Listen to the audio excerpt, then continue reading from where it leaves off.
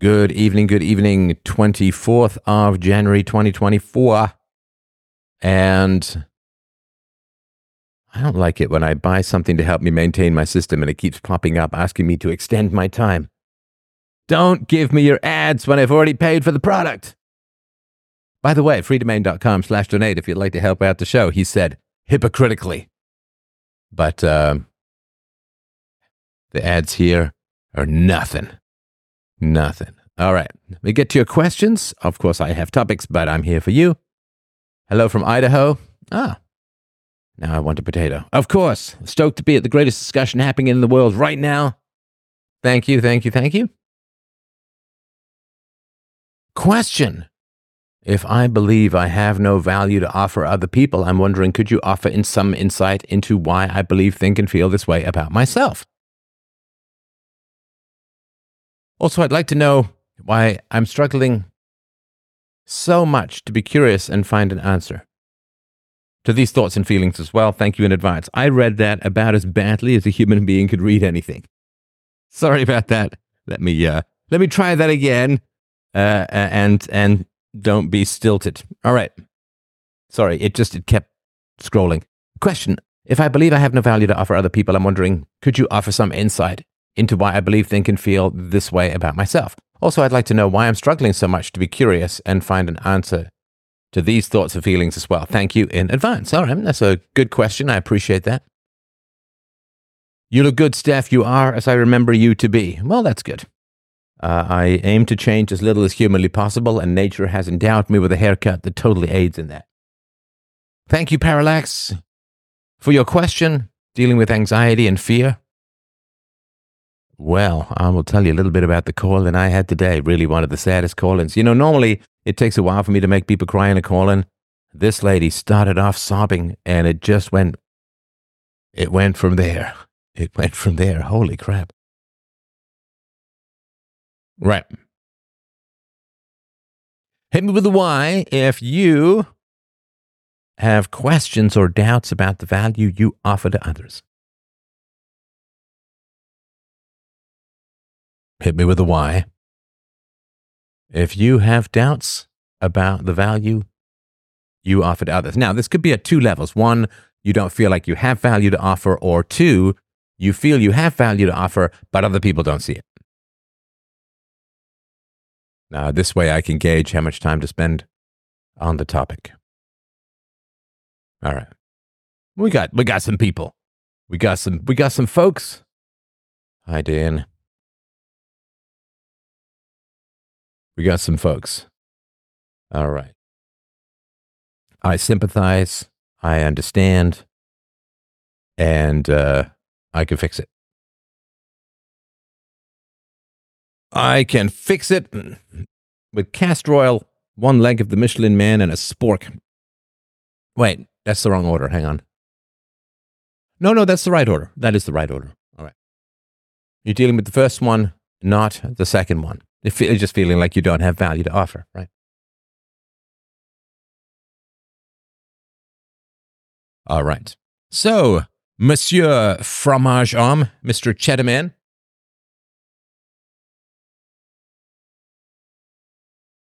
Did your parents take delight and or happiness in your existence when you were little? Did your parents take delight and or happiness in your existence when you were a wee bairn, knee-high to a grasshopper?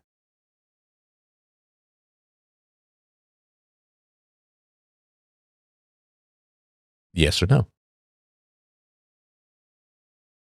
Or, to put it another way, if you're still considering the question, let me sort of gauge the audience here. -10, they hated your existence. +10, they loved you to death.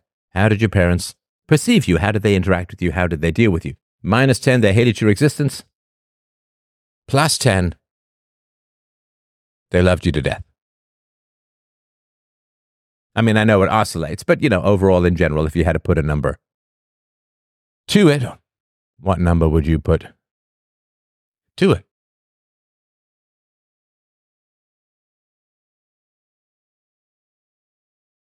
+8, that's nice. 8-ish, that's good. That's very nice. Nice to hear. +8, so very positive, very good. 5, nice. -3, -5, -8.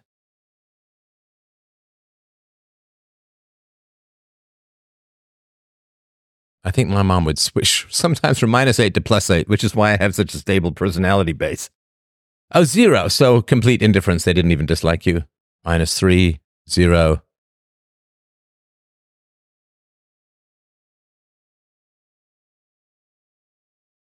Right.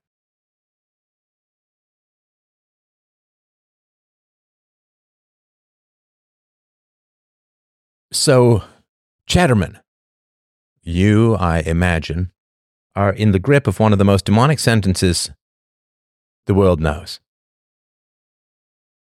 One of the most demonic sentences the world has, and is the root of most of the suffering in the world.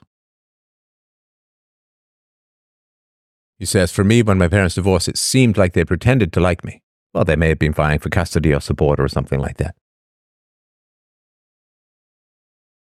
I will tell you,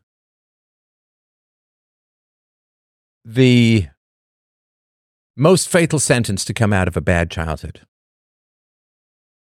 I mean, we're just starting right down at the bottom here and going further down.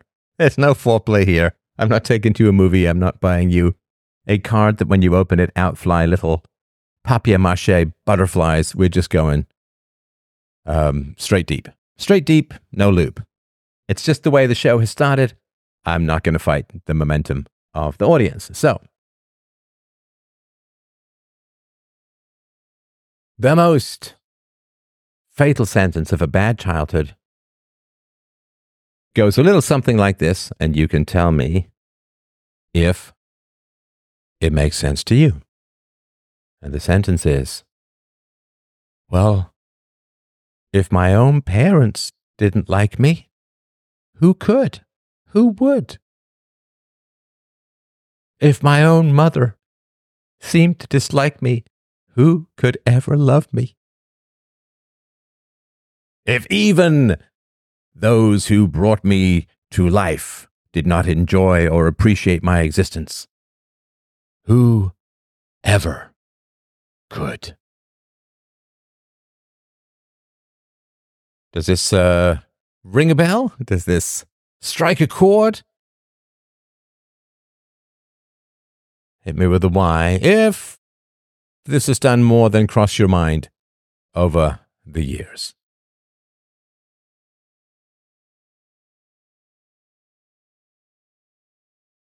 Just wanted to give a little check here. Yeah. It does, right? But if my own flesh and blood don't like me, whoever could? If I can't even get a smile from my mom, whoever is going to be happy that I walk into the room and hello. Sorry, I don't mean to mock it. But it's totally mock-worthy. I'm sorry, it is totally mock-worthy.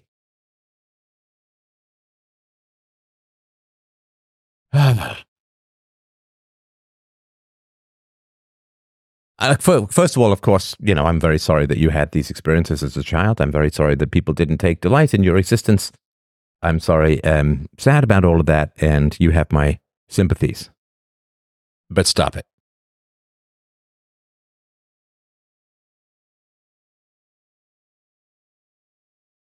I mean, honestly, I know stopping it doesn't help. I'll tell you how to stop it. Like, real simple, real quick. Now, let me ask you this. Do you want me to talk about me or talk about you? I'm happy to talk about you. Obviously, it's a little bit more theoretical. I'm happy to talk about me.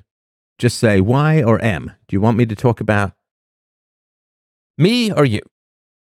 What's going to be the best approach?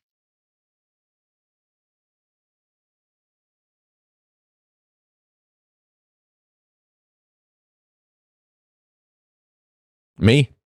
All right.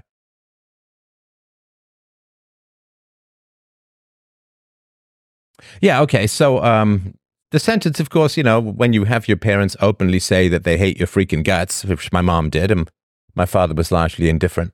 But when you hear your mom scream in the middle of the night, I hate these effing kids, it gives you pause.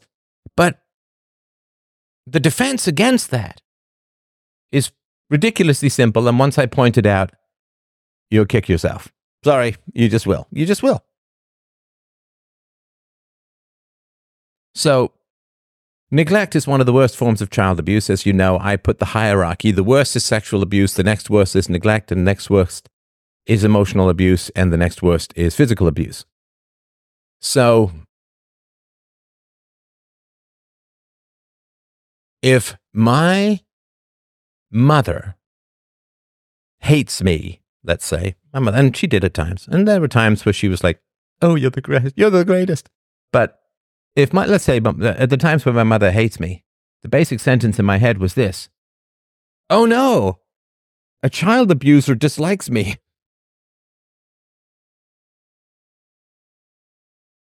"Oh no, an evildoer doth think of me negatively." "Oh no, an immoral person has a negative view of me. Whatever will I do?" And I thought of being a cop. I thought if I was a cop, right? I was a cop. A copper, as they would say in England, with his trusty nightstick. If you are a policeman, do you want the criminal, let's say you're a just and honest and fair policeman, do you want the criminals to dislike you? Do you want the criminals to have a negative opinion of you?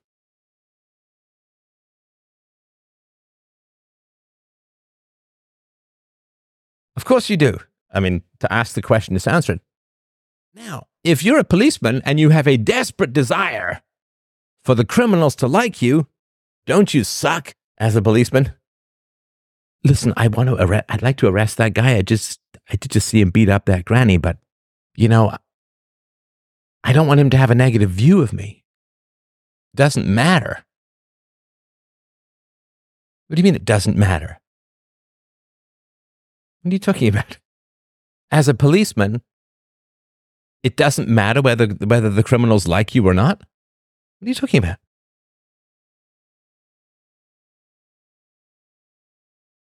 Ah, yes, milady says, I thought the same many years back. If these two effers don't agree or like me, I'm doing something right. A fraudulent policeman. I think I talked about an honorable, decent policeman, so don't muck things up. Don't cloud it up.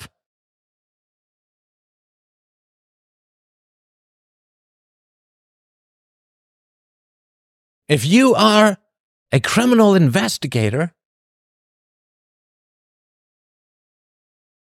and you're good at it and you're effective, will the people you're investigating that you catch like you or dislike you?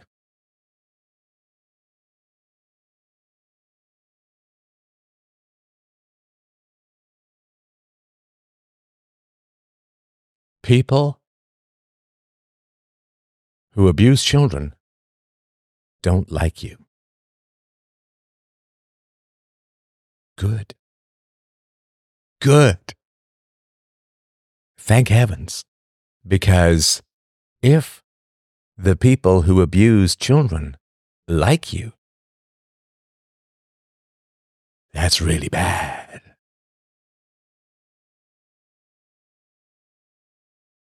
That's really bad.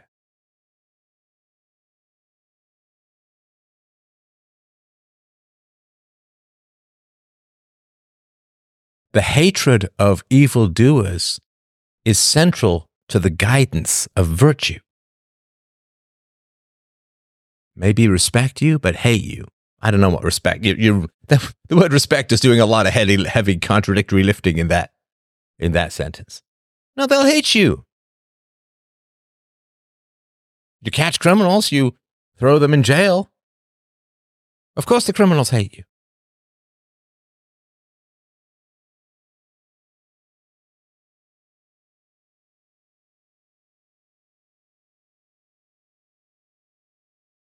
Evil child abusers don't like you.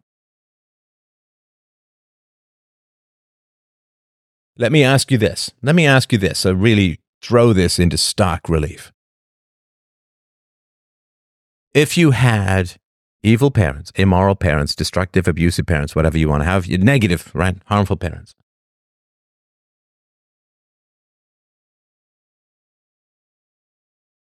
And this is a real question. I really want you to answer this. If you had negative, destructive parents, really want you to answer this. If you had negative, destructive parents, what would you have to do to have them like you? What would you have to do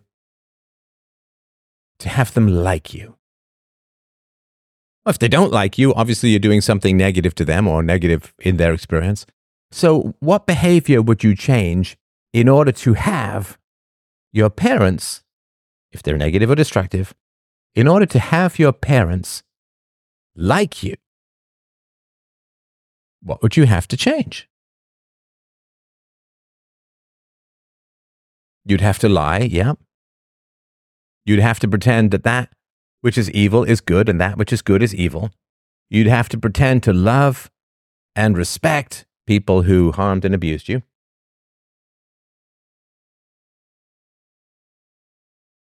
You'd have to collude with them. You'd have to appease them. Self-erasure, but it wouldn't work. No, it's not self-erasure. You'd have to go the other direction.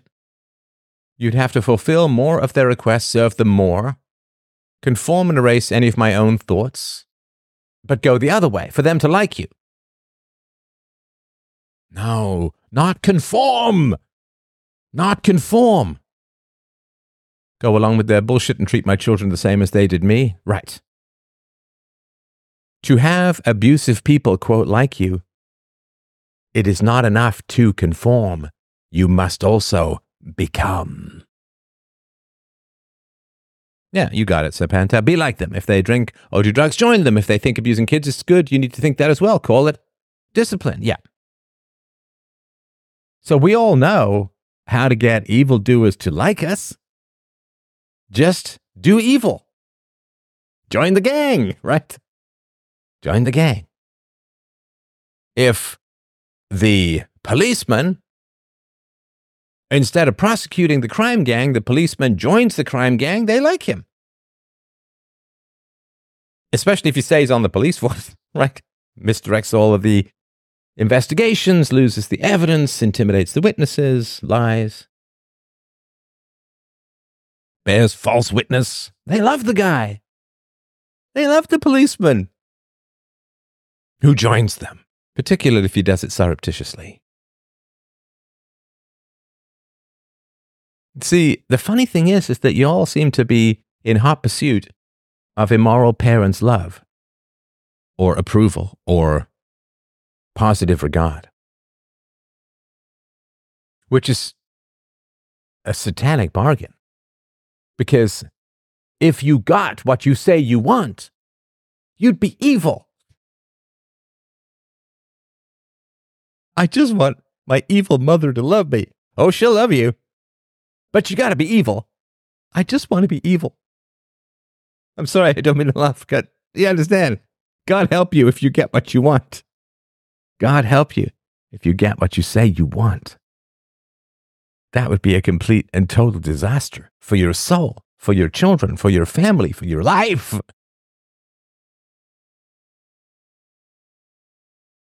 They also love it if you, quote, forget their bad behavior and put up with it because they are family. No, they don't love it. They don't love it. If you just forget and pretend something didn't happen, there's relative peace, but there isn't love. There's an uneasy alliance of unreality, but there isn't positive regard. Like the guy who's running away from the bank robbery, he's very happy if you don't call the police, but he's even happier if you drive him away, if you're the getaway driver, right? In the ever-loving levels of Hades, would you want the approval of evildoers? Why would you want evildoers to love you? That would be a death, strangle, hyoid bone breaking chokehold on your very soul. If only I could get the good opinions of evil people, I'd be happy. Sorry, again, I don't mean to laugh, but you see what I'm saying? The fuck do you want? Bad people to like you. I really feel that I've cultivated a lot of hatred from a lot of bad people over the years, and I stand above it like a Minecraft farmer of infinity. Smell the crops, smell the manure, the fertilizer, the fertility. We will make it through a multi-generational winter with all these crops.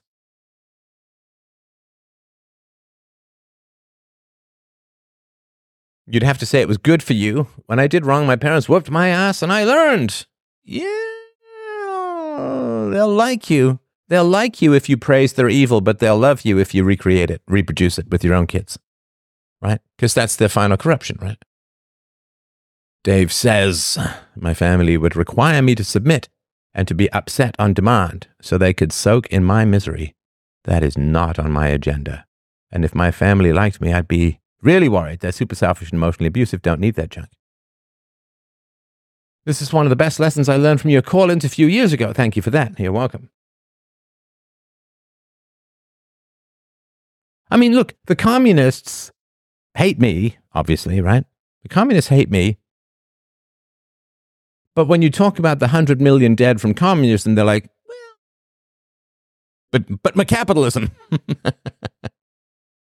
Well, that number's just too high. Oh, really? So 80 million, 90 million, but 100 million, that's right. So they've got two fucking things in their sights, right? Two things that they're looking at. 100 million innocent, murdered, slaughtered, tortured people. Or my podcast. Oh, no. See? I want you to think. A pile of bodies so high they block out 3/4 of the sky. Women, children, pregnant women, innocent men. Hauled away from their families. Thrown in boxcars. Starved, beaten, whipped, tortured, raped, abused, sodomized. 100 million bodies. Or Steph's little podcast. I don't even know what to say. I don't even know what to say.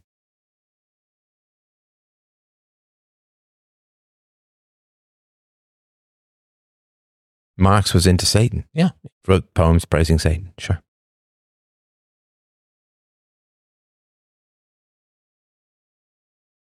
The guy literally worshipped the father of lies. And then people say, well, I'm sure what he said was true, though.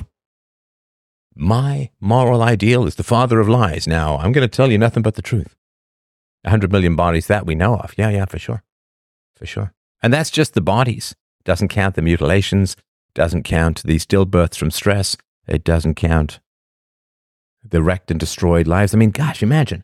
Imagine you're born in 1917 and then you die in the early 80s and your whole lifespan is communism in Russia. Your sadism series is fantastic. Can't wait to hear what you have to say next about it. I'm sorry about that. I'm sorry. I'm sorry that you're having such a positive experience of my sadism series. I really feel like I'm not achieving my goal then.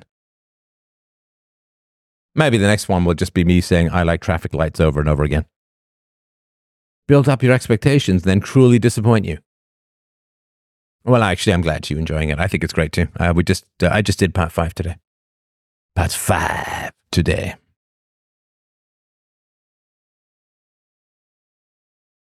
So don't be in a position of helpless victim.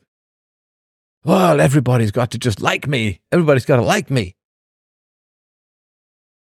You judge those who judge you first. Like your judgment has to come first. The people who judge you as negative, as destructive, as bad, as whatever, right? So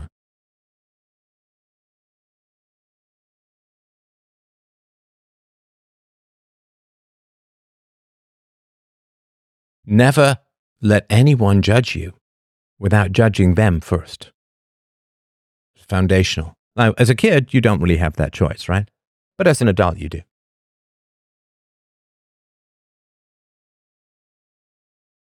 I mean, there are lots of moral tests in the world, right? And one of the moral tests is if you vigorously defend the slaughter of 100 million people, but mindlessly attack the advocate for peaceful parenting, you are utterly corrupt beyond that which language can encompass. Like you're utterly corrupt beyond that which language could conceivably encompass.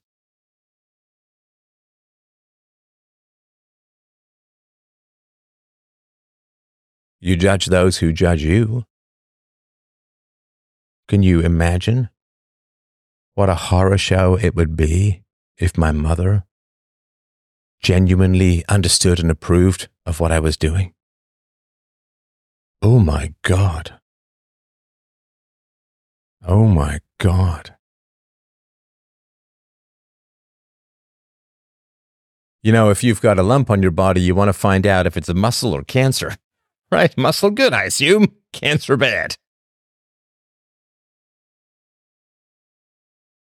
What are your thoughts and opinions on President Millet? Capitalists are boob guys. He seems to be one. And socialists are ass guys. That seems to be a kind of common pattern. So, my thoughts and opinions, very passionate guy, very intelligent guy, very committed guy, a great showman, and we'll see. I don't mean to make this about me, but months and months and months ago, actually over a year ago, I predicted that there would be a freedom portal would open up somewhere in the world to try and bring people, the Pareto principle, productivity people to a particular country. Obviously, I wish him the best. I wish him the best. He certainly has achieved more in a month or two than Trump did in 4 years, but I don't know what level of opposition he's facing from within the country. He's strangely not being attacked in general. I mean, of course, the World Economic Forum is going after him, and libertarianism is our enemy and all of that. He could use a better hairdresser? Oh, come on. Come on. Loudmouth guy with a funny haircut? That's a template, man. That's a template. Because when you have an outlandish appearance, people will take what you're saying less seriously, and they'll think that your appearance will discredit you because you judge things by appearance, not by content. And so his sideburns and I just had a wig. It looks like a wig. I don't know, right? His outlandish appearance and his outlandish speech is designed to have people not take him seriously so that he can do the job. Right? So that's, I wouldn't change a thing about what he's doing. You want people to look at him and see a buffoon and a clown so that he can do his work. So they can just roll their eyes and dismiss him and, oh, he's just this crazy South American huckster and, he's like a used car salesman from hell and he's such a, right? Boom. Like just, yeah, absolutely. You don't want to look like Pinochet. You want to look like a clown. And no, I don't agree with get a better hairdresser. No, that's not an accident. I'm not saying it's conscious, but it's certainly not an accident. I can't get that kind of luck. I just can't look that kind of way. So people take me seriously, sometimes too seriously, in a sense, whether they like it or not, just based upon my appearance. But he can, oh yeah, no, he's, this is not an accident. It's not an accident. Whereas, you see someone like who looks traditionally sort of Western and conservative, like an icon, like Ronald Reagan, and then so many of the terrible things that have happened in America can be traced right back to the executive and governor pen of Reagan. So, will you do a truth about masochism? I think I'm talking about it wound into the sadism presentations. So. A friend told me a woman, a single mother who played with us at the gym, mocked me and badmouthed me for something I said about looking for a virtuous woman as my future wife. I answered, good, I'm glad she dislikes me. Yeah. Yeah. I have long said to people who are criticizing this show, like if they're full of hatred, for what? Science, facts, reason, evidence, truth, peaceful parenting, like what, right? So if people find themselves full of visceral hatred for me, which I don't take personally, I take it about as personally as watching a bird attack a mirror. Oh no, it's pecking my eyes out. No, they're just pecking. It's not me, right? It's their own moral potential that they're trying to destroy, not me, right? So I've always said from the beginning of this show, if you really hate this show, if you really hate what I'm saying, if you really hate me, so whatever that means, if you really hate me, please, please, please tell your friends. Tell your friends how terrible I am. Tell your friends to stay away from me. Spread as far and wide as you can how terrible I am, because I don't want you or your friends or anyone who takes you seriously anywhere near this conversation. And I don't want people full of hate listening to philosophy, right? So, yeah, it's you absolutely want to keep negative people, destructive people, bad people away. And it's funny now how this has just become such a commonplace. Boy, it sure wasn't when I started. And of course, like most people who carve new grounds, all you get is arrows in your back, and nobody credits you when all is done, right? So, but now every time I'm looking on social media, it's always like, well, you got to get negative, toxic people out of your life. Well, it doesn't matter who they are. If they're negative, destructive, toxic, abusive, you got to get them out of your life. In order to get your own potential going, you got to get them out. Like, when I first said this, people thought it was like the second coming of the horned one, the great horned toad. But now it's just kind of taken for granted, and you don't get any credit, and right. So, how about Klaus Schwab's wardrobe? Dr. Evil is being pretty obvious. He's being pretty obvious.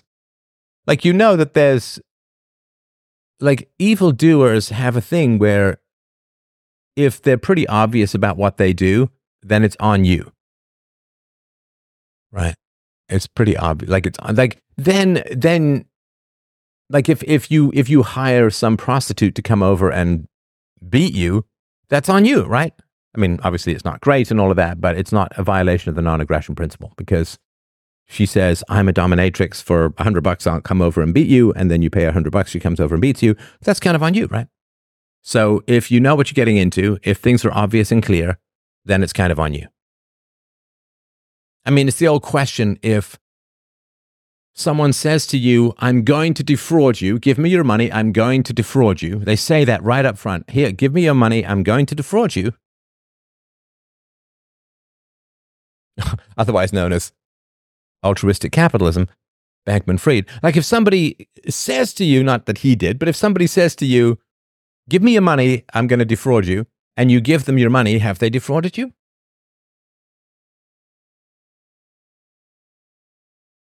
It's hard to argue that they have, right? It's hard to argue that they have. So if people say, you know, we want you to live in pods and eat bugs, and we're going to take control of your sovereignty and all of that, and you're like, yeah, okay. Have they done evil unto you if they say, hey, we're going to do this to you, and you're like, yeah, sounds good. Sure. Yeah, sure. Crunchy cricket legs sounds like about the greatest meal on the planet. A fraud, I think fraud does require a kind of dishonesty, right? Otherwise, it's just, if somebody says, give me your money, I'm going to cheat you and rip you off and never give you your money back, and then you give that person your money, then it's just a kind of masochism that you're going through, right? You can't claim to be ignorant, and you really can't claim to be cheated. Somebody says, I'm going to cheat you, and you say, yeah, go ahead. Have you been cheated? Not really. Not really. So, I mean, I love those guys for being so upfront. I love those guys for being so upfront.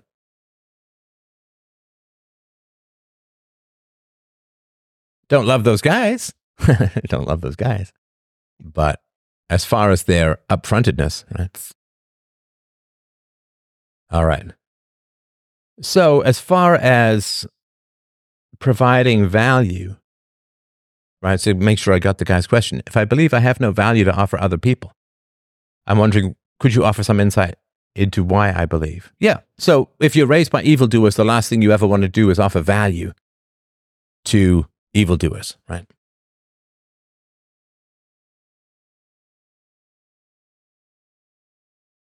So if you're raised by evildoers, the last thing, so the evildoers, you don't want to add value to them, and that's how you keep your soul, right? How do you keep your soul when raised by evildoers? You don't join them in their evildoing, which means they're going to dislike you. That's how you keep yours. That's a mark of honor.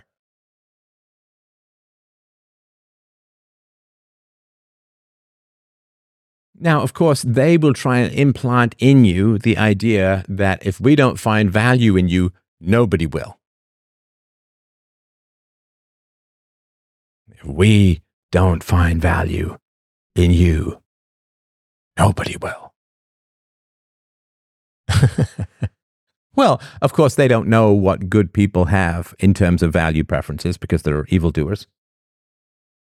So they're just saying, it's just a curse on you. It's a curse on you, basically to saying, like you're in the desert and the water tastes like shit. And then people say, well, yes, but if you try and go across the desert, you'll just die. So you just have to put up with this shit water because it's the only water there is. I say, nobody's going to find value in you is just a way of saying, well, you have to stick around with me because I'm the only water there is around.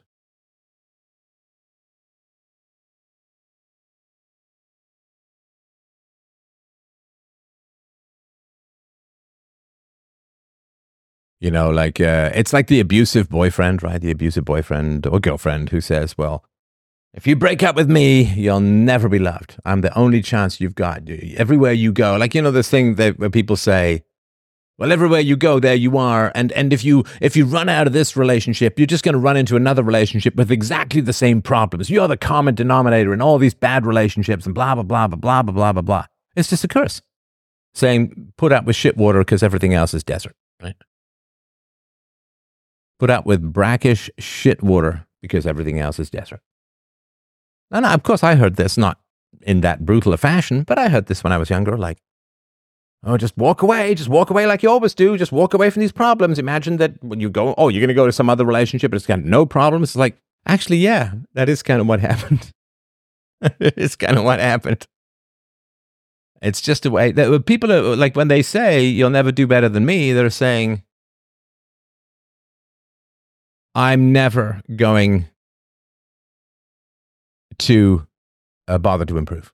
I'm never going to bother. All I'm going to do is chip away at your standards rather than raise my own behavior. I have been told I'm the only one who could tolerate you. Oof. Yeah, that's cold, man. That's cold. That's cold. But verbal assholes are everywhere, right? I mean, verbal assholes are everywhere. Nobody else will put up with you. Yeah, who else is going to put up with all your crap? Who else is going to put up with you? No one. It's me or nothing. Yeah, so rather than improve your own behavior, you simply break down somebody else's standards, right? Rather than come up with a better menu as a restaurant, you just burn down all the other menus in the neighborhood.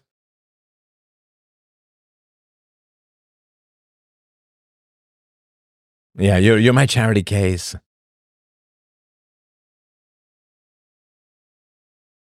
I mean, I talked to a woman today. Her husband wanted kids for 4 years. They tried to have kids. She finally had a kid, and he wouldn't touch her. And he said, I didn't enjoy sleeping with women whose vaginas have been loosened up by childbirth. And that was it. Yeah, I'm the best boss you will ever have, my father. Yeah. Yeah, nobody else will put up with you. Right? Oh, it's terrible. It's terrible. It's terrible stuff. It's terrible stuff. Yeah, I think you keep... I've talked about the migrant crisis before, and I don't have any particular desire to do that again. All right. I spent decades begging for crumbs, neglect from family, and no attention or connection from my ex-wife, and so many friends of the similar dynamics. I pushed them all out of my life. Things are better. Yeah.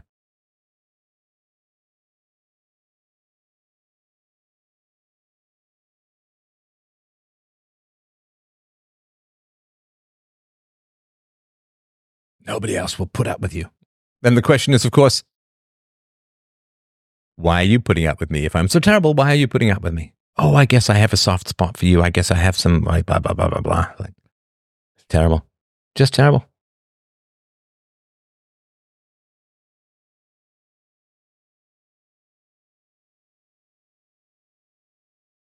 It's interesting, of course.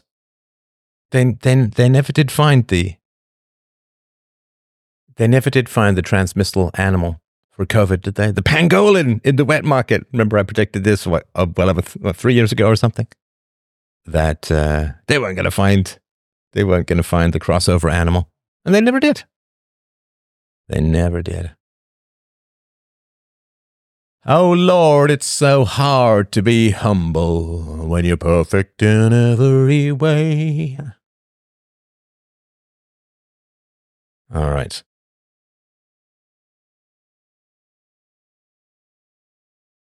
Do you think there'd be a World War III? No, I don't think so. Arguably, it could be even worse. All right. There's another question here that I wanted to get to. Any suggestions on dealing with anxiety and fear? Owning a business, the stress of meeting payroll and other business concerns, as well as raising and being involved with children.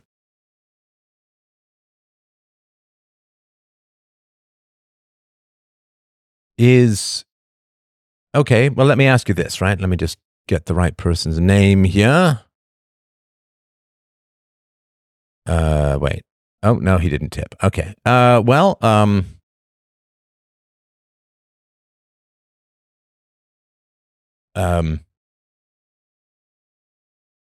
long has your business been running? That's the first question that I have. How long has your business been running?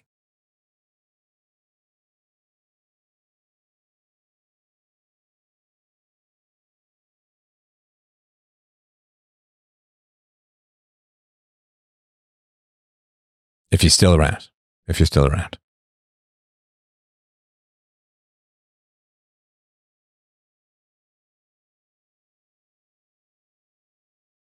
17 years?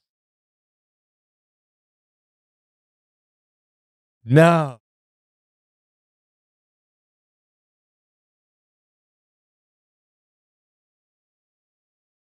Your business has been running for 17 years. And you still are worried about meeting payroll? What? Why? That blows. That bloweth and sucketh simultaneously. It is a vortex. 17 years, and you're still struggling to meet payroll? No, come on, man. What are you talking about? I'm sorry to put it this way, but how bad are you at business that after 17 years you're still struggling to meet payroll? How bad is the business? How bad is the environment? Or how bad are you at it? Divorce. All right. I don't know what the hell you're talking about. Now you got payroll, other business concerns, raising, being involved with children, divorce. Just throwing all this shit at me, man. I don't know what to say about any of this. But, oh my God.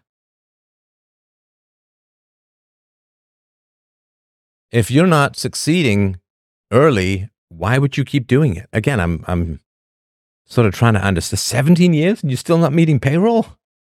Holy crap. That's terrible.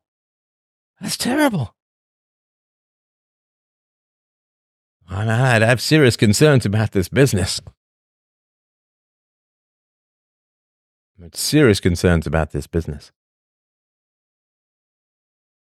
I mean, also, I assume you had this business long before you had kids. So, okay, let me give you business advice 101. I've started a bunch of businesses and business was compromised following divorce. I don't know what he's saying. At what point would you have cut your losses, Steph? Man, you kidding me? Long before 17 years. So here's the thing. So I've started a couple of businesses over the course of my life. They've all been successful and they're all still running. I haven't been involved in many of them for many years, but they're all still running. Now, you have a business, you love the business, and what do you do at the beginning? What do you do when you're starting your business? What do you do when you care about your business and you care about it, you love it, it's your dream job, your passion project? How long, how much, how deep, how hard do you work at the beginning?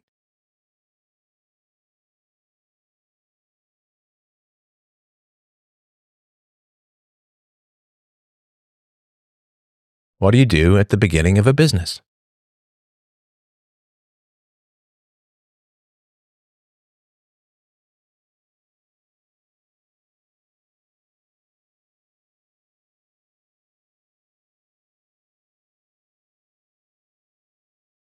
I don't know. Sell, save, invest, insurance? I don't know. Well, y'all take it too long to type. So what you do is you work like a madman. You work like a madman. I mean, let me tell you about my day, right? So this business has been running 18 years, right? So today I got up and I did the truth about sadism, part 5. And then I gave it to the researcher to listen to, and then I processed it, and it's all ready to go. And then I had lunch with my family. And then I did a call-in show with a woman whose daughter is self-harming. And then chatted with my family, had dinner with my family, watched a little bit of a show, and now I'm doing this show. So this is my 3rd show today. I've never started a business, but I'd work nonstop. I think about it all the damn time. Yeah, absolutely. You work insanely hard when you first get it. I mean, I'm still working pretty hard.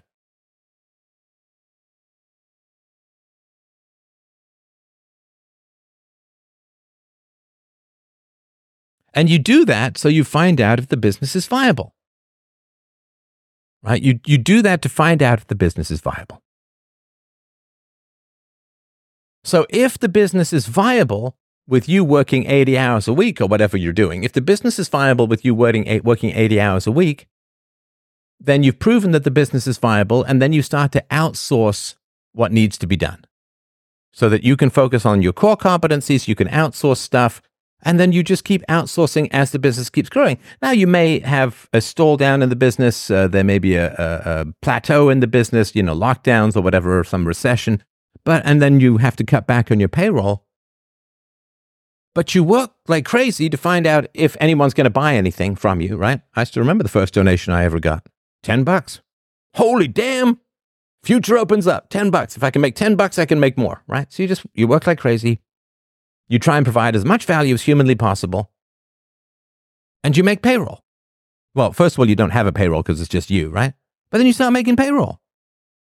Right? So you break your ass.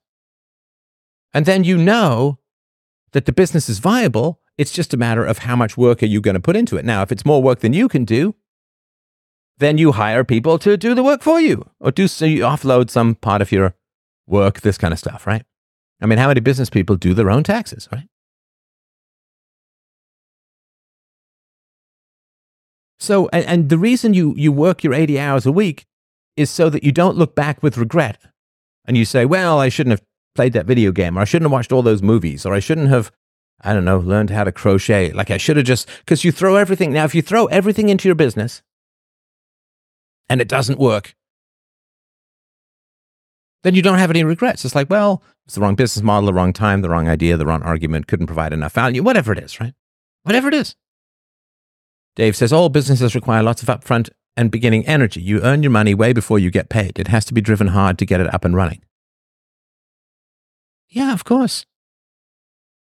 Businesses can get to cruise control, but there's a lot of uphill pedaling that starts off that way.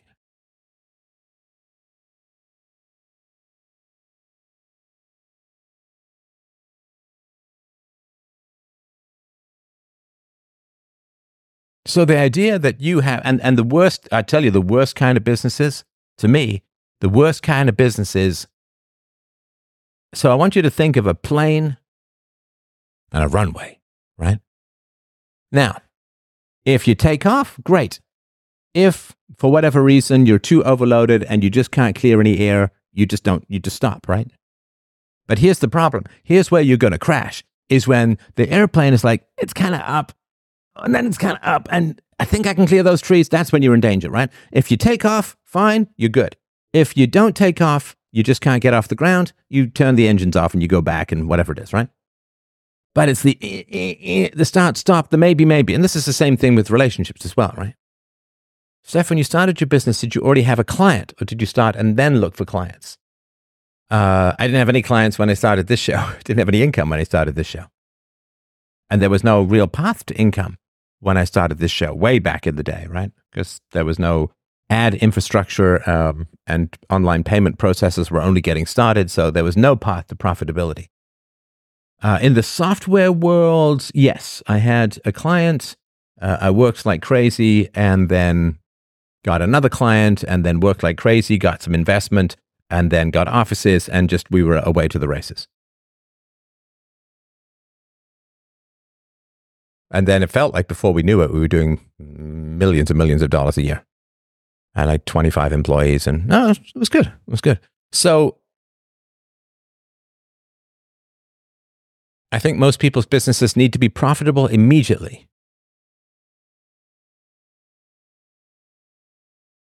Well, it depends what your capital costs are, right? Not if you're building a computer chip, right? So it depends. I mean, it really depends. If it's a labor-based business, then yes, right? I mean, if you're doing plumbing and you're a plumber, then your business needs to be fairly profitable fairly quickly, but not if you are doing something that requires a lot of upfront investment, a lot of capital costs, right? For 17 years, and you still don't know if it works or not? Holy crap. That's a Simon the Boxer, if ever I've heard of it. When did you start the show? 2005 is when I first started publishing articles. And then I went full-time, I think at the end of 2006 or something like that. But I didn't make any income until shortly before then.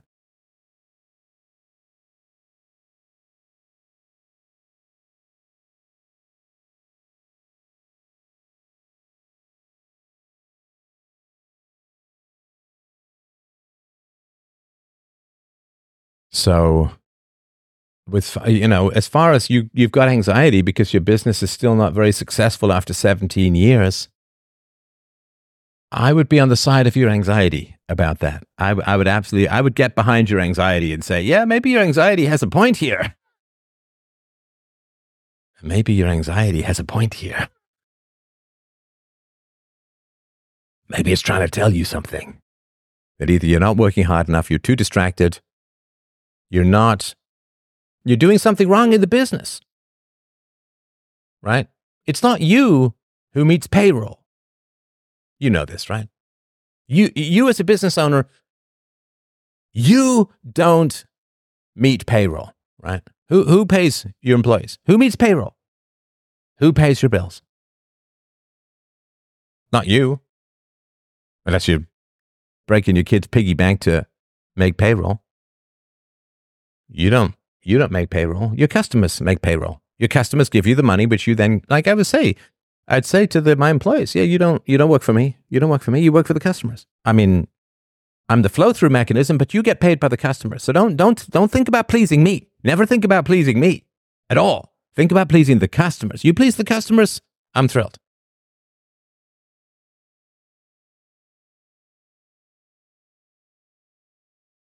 Right. I mean, I do this even now, of course, especially even now. What do I start the show with? What do you guys want to talk about? What's on your mind? How can I best help you? So if you are having trouble making payroll, it means that your customers don't value your employees enough. That's all it means from a business standpoint. If you're having trouble making payroll, it means your customers don't value your employees enough. What that means is either you're undercharging for what your employees do, you're choosing the wrong employees, your employees aren't being productive, somebody else is outcompeting you. So there's a mismatch. Something's not working. If you're still 17 years in trying to make payroll. Dave says, every successful business guy I've talked to has stories of Herculean efforts and scary, almost broken scenarios in the beginning. All hands on deck, wives jump in, kids jump in. You push and push, then it can run, and run like a machine without the crazy efforts. Yeah. Yeah. I remember to produce a custom system for all of the customers I worked with, all of the businesses I worked with, you'd know them all. I won't talk about them because it's a long time ago, but you'd know them all. They're all Fortune 500 companies. I had a delivery, and the delivery was Wednesday, And I went in Monday and started work. I stayed all night Tuesday, had a cat nap, stayed all night. Sorry, I stayed all night Monday, all night Tuesday, and delivered the system on Wednesday. And then I went home and slept for like 17 hours. I mean, that's how hard you have to work to get it done. At least, and I'm pretty efficient. I mean, you guys can see I'm a pretty efficient person, but that's how hard you have to work to get it done. And the business is still running and still profitable. And although I haven't been there in 20 years. Good. Because I trained people. Sounds like a residency. Well, I think they do it on a more regular basis. But yeah, it was rough. I barely exercised for years. And of course, I traveled and I was saying to my daughter the other day about how I spent a month in China doing business. And I remember doing one pretty hard-ass negotiation across a table where there were women underneath the table who were massaging our feet. It was just wild. This is wild. Plus, China was stuck in the 1950s when it came to like the 3 martini lunch stuff, right? Dave says, I shopped for a business after I was bought out by my ex-wife from our marketing agency. So many businesses with history are on the edge or organized like a charity for the staff. Many businesses are barely profitable. Yeah, everyone talks about small businesses, the engine growth of the economy. Small businesses are extraordinarily unstable and waste a lot of resources in terms of like people don't follow through. If you can't find a way to make your business sustainable and to have effort reductions over time, you're not successful. Just muscling through and working your 8 hours a week and struggling and striving and pushing, that's not a successful business at all. It's not a successful business. A successful business is one that has its own momentum, its own customer base, and where you as the owner or manager have transferred your knowledge to other people to the point where it could theoretically run without you and grow without you. Because you want to hire people to replace you. You want to hire people who are going to do fantastic stuff. You want to hire people who are enthusiastic and energetic. You don't want to hire these deadwood dunderheads who are just going to come in and do their 7 hours and right. Businesses have to serve the owner, the staff, and subcontractors, and the clients. All 3 sets of people have to be served, or it won't work. So I don't like subsidies. I don't like a business that requires government subsidies. And workaholism is one of the ultimate subsidies for businesses that makes it look like a business when it's not. Right? Workaholism can make something look viable when it's not. It's sort of like if you have a girlfriend who just constantly demands that you praise her and buy her stuff, then you can spend your whole day praising her and buying her stuff, and I guess the relationship continues, but it's not a real relationship. Whoa. What? Whoa. What? What did I say that's whoa related?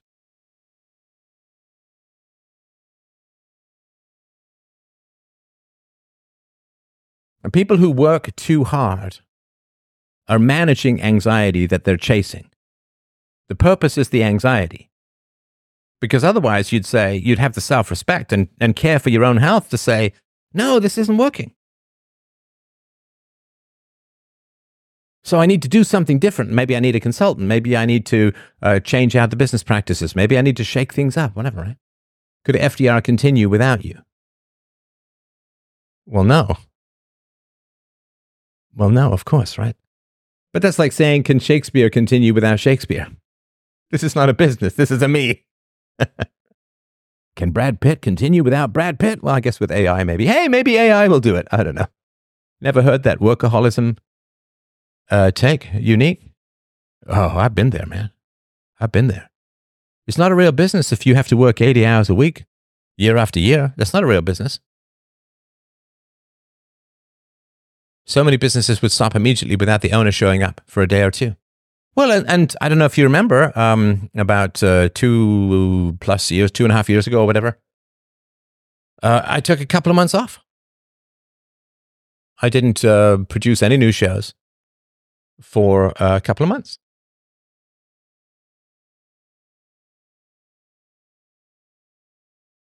What about Mr. Musk? What about Mr. Musk? He's a complete workaholic, and he'd be the first to admit that. And he is subsidizing his businesses by taking his unique productivity abilities, which are singular on the planet. The man's productivity abilities are singular on the planet. He is a genuine force of nature. He started like half a dozen massively successful multi-billion-dollar, not just businesses almost, but industries.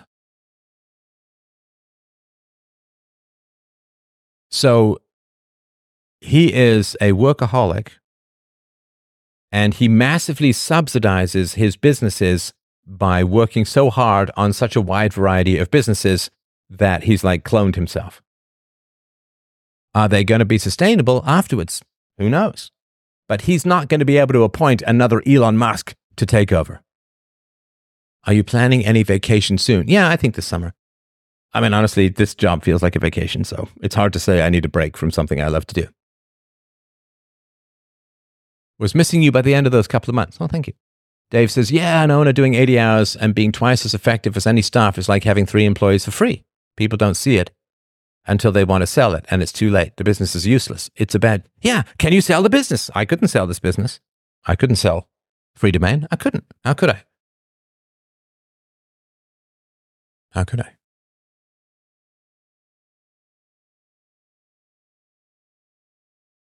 Or you get your kids to do the work, you get your family to do the work, and it's all just massive subsidies, right? It's all just massive subsidies. You have to aim for the business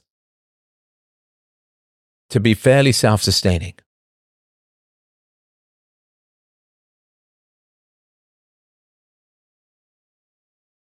Yeah, I mean, it's just no, it's not like a lawyer or a doctor, because you could have a health clinic or a law firm and slide in and out. I'm like a movie star. Like I'm like an individual that way. It's like, can Stephen King continue without Stephen King, right? Can Brad Pitt continue without Brad Pitt? Can what I do continue without me? No. Somebody else will do something, hopefully something. Musk is totally government subsidized, though. No, not totally. Come on. And Dave, you can't hold that against the guy. For heaven's sakes. For heaven's sakes.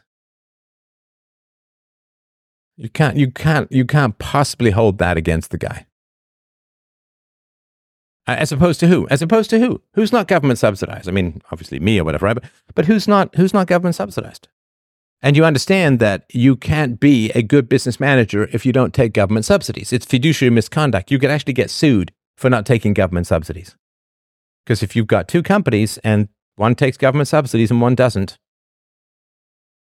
But he's used roads. Yeah, I don't know, just this. Meh. He did this. It's like, I don't know, purity tests are boring.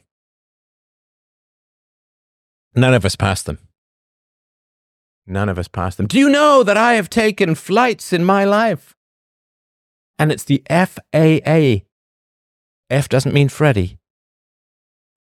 Federal Aviation Agency that keeps my flight safe. And do you know I've seen concerts in amphitheaters that were built by sports teams that were subsidized by the government?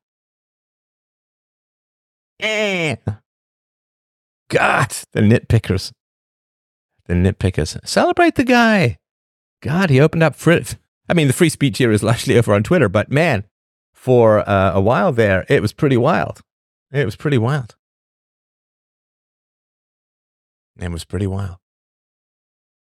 What do you think could be done to deal with the high rate of youth unemployment?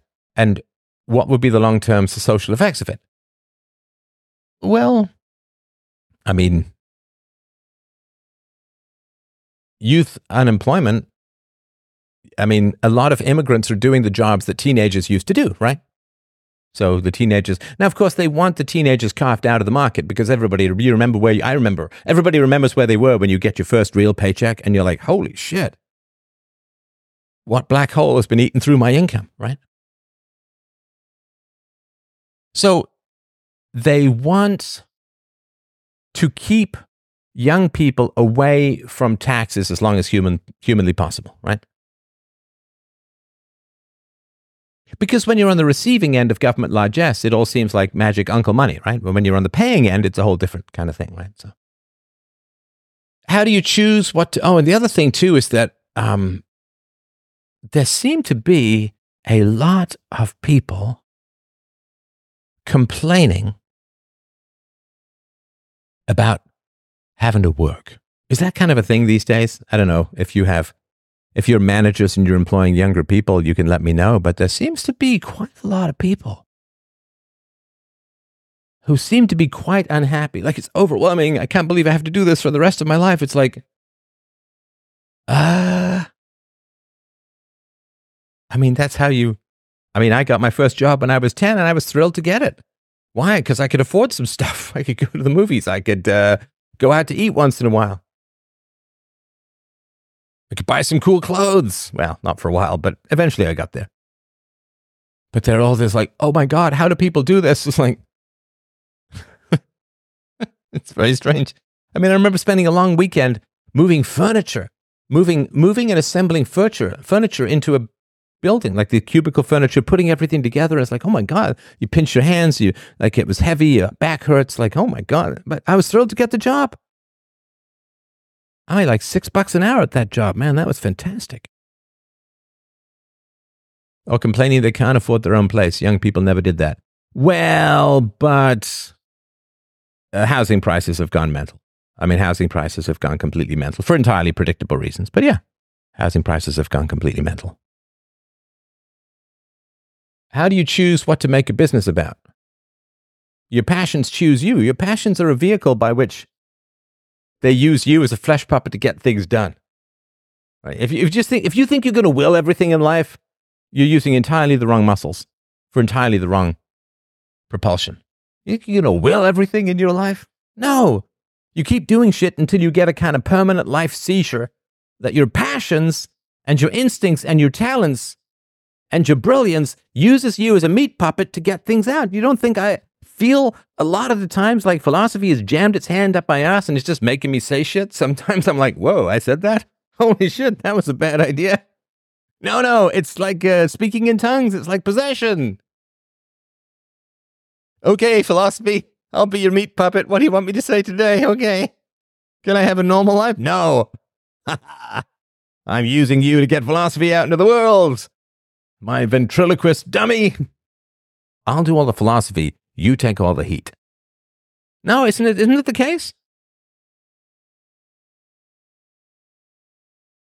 Isn't that the case? You ever have this thing where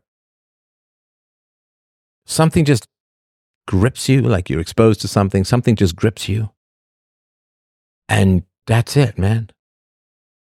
Like you hear this about, the first time I picked up a guitar, I'm like, this is exactly what I want to do.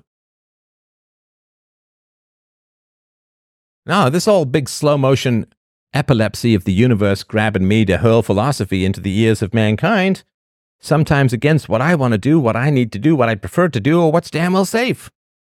Okay. And I can either say no and say nothing, or I can say yes and say shit that gets me in trouble. I can't say nothing. I already had that when I was younger. I know that doesn't lead anywhere. I'm a philosopher. Nope, I'm used by the spirit of philosophy to say scary syllables to the world.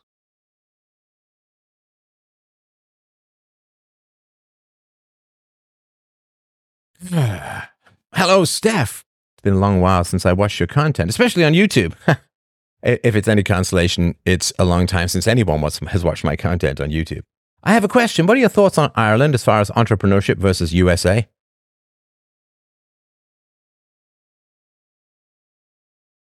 I haven't been to Ireland since I was in the single digits, and USA? I mean, what?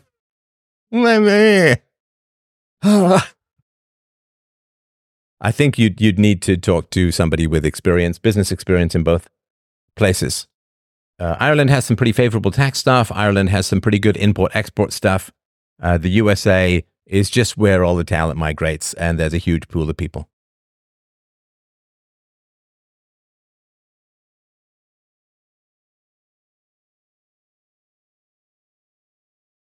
Yeah, you you can poke around, but basically your life chooses you. You can poke around. But it wasn't like, sorry to use this poking around analogy, but with my wife, it wasn't like I went through all of these pros and cons and yes, she's the one for me. I really loved her company. And I remember, I don't know, 2 months after we started dating, we went on a hike and I was watching her climb a hill and I'm like, yeah, I'm not doing better. There's no upgrade from here. So then within short order, I asked her to marry me and we got married within 11 months of the first meeting. But that's an instinct, right? You date people and then you wait for that lifelong oxytocin seizure to happen that is called pair bonding.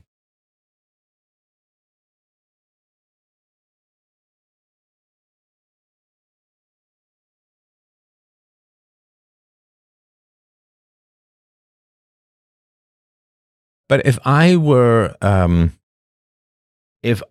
looking to start a business and had the choice of anywhere, I would probably look at local IQ scores, because IQ is just so important when it comes to complex jobs.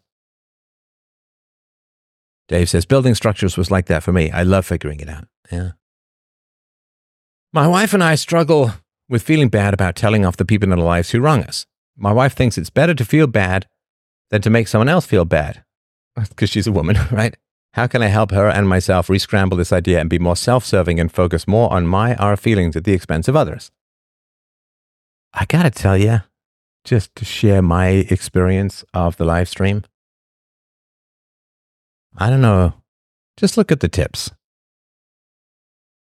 I'd have been better off serving y'all breakfast individually. So just pointing it out, y'all asking me some very deep, powerful questions. I'm sending out scattershots of blinding insights. And if you'd like to tip, I think it would be a fair and reasonable thing to do. Work pretty hard.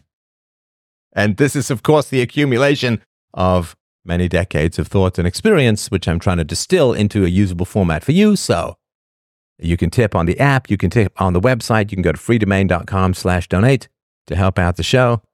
But I'll answer the question. But it is interesting to me that people ask me sort of these foundational life, relationship, work, business, income questions. And thank you. I appreciate that. La, appreciate that.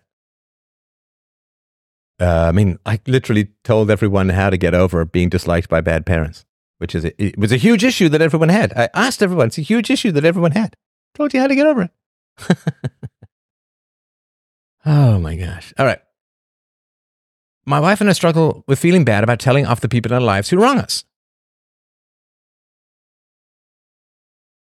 Right. Who wants to take a guess at what I'm going to say? Who wants to take a guess? Consult your inner Delphic Steph.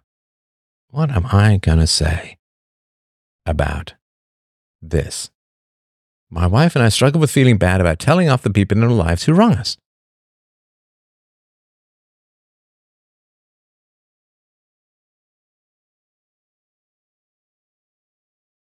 What am I going to say?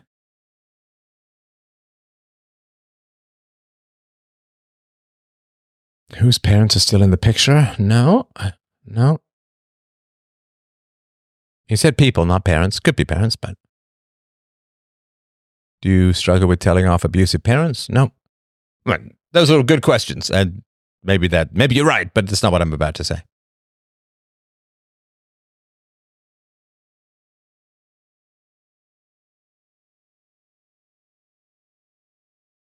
Come on. But we don't have them in your life. Well, but based on what standard, right? What standard? How much do you rely on those people? So the question I have, so the guy says, my wife and I struggle with feeling bad about telling off the people in our lives who wrong us. Okay. Do they know they wrong you? Do the people in your life who wrong you, do they even know they wrong you? Or are you trying to teach them the ABCs of empathy, which ain't never, ever, ever, ever, ever, ever, ever, ever, ever, ever, ever, ever, ever gonna work? Do they know they've wronged you?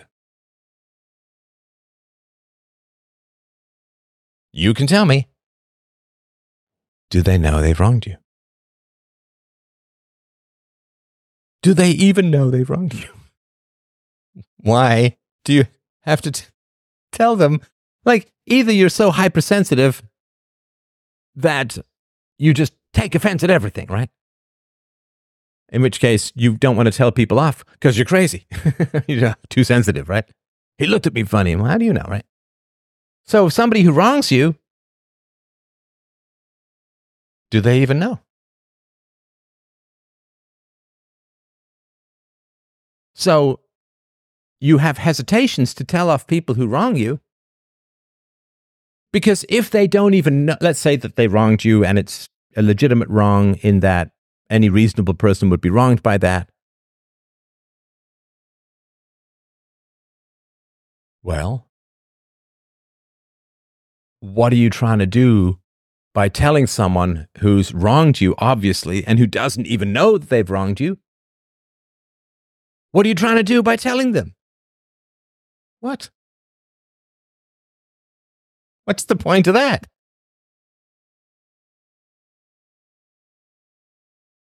Like, let's take an example, right?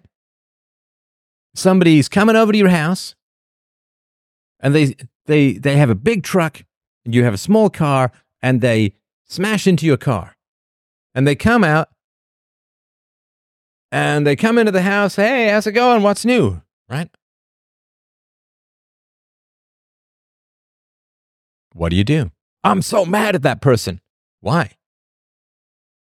Well, they smashed my car. No, you're not mad at them because they smashed your car, because someone else could say, oh my gosh, I can't believe I did that. That's terrible. I'm so sorry. Listen, I'll pick the car up tomorrow. I'm going to get it fixed. I'll pay for everything. My gosh, I'm so sorry. I don't know what happened. I'm going to get my eyes checked. Right? And then you'd be, mildly upset or whatever, but you'd know it was going to be fixed and whatever, right? And it wasn't going to happen again or whatever would happen, right?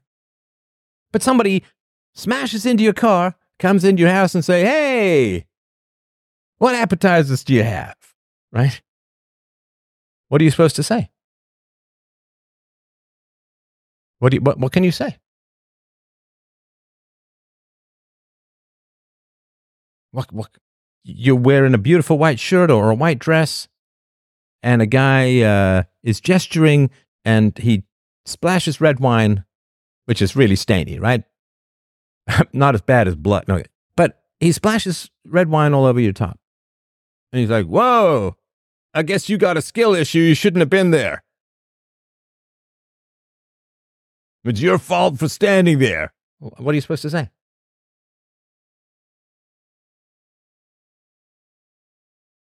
Well, no, it's not terrifying. You say they're so oblivious, it's terrifying. It's not terrifying.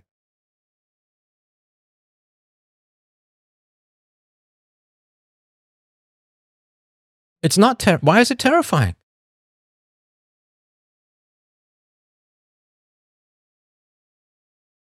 Well, okay, tell me, honestly, I'm open. Why is it terrifying? Why is it terrifying? Some guy smashes your car, spills red wine on your expensive tablecloth or top or couch, laughs at it, laughs it off. Why is that terrifying? Clearly, they don't have any empathy. They don't have any emotional processing. They are narcissistic or selfish or just assholes or whatever you want to call them, right? They're assholes. Why is that terrifying? Why is it terrifying that there are assholes in the world? I'm genuinely curious. Why is that terrifying? And I'm not trying to be facetious here. Why is that terrifying?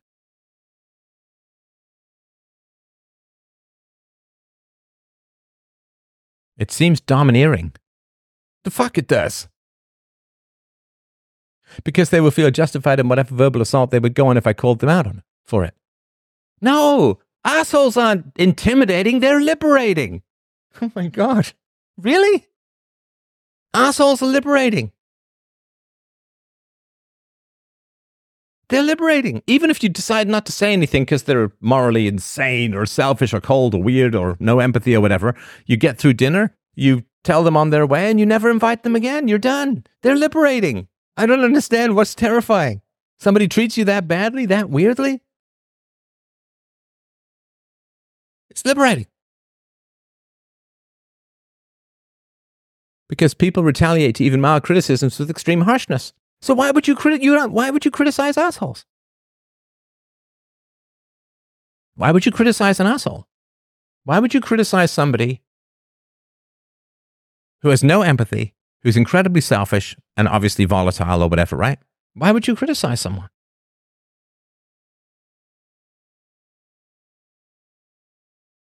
Why?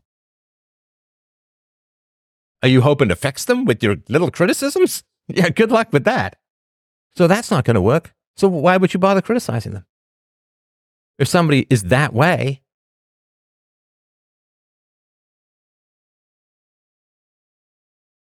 so why does the original poster need to tell this guy off?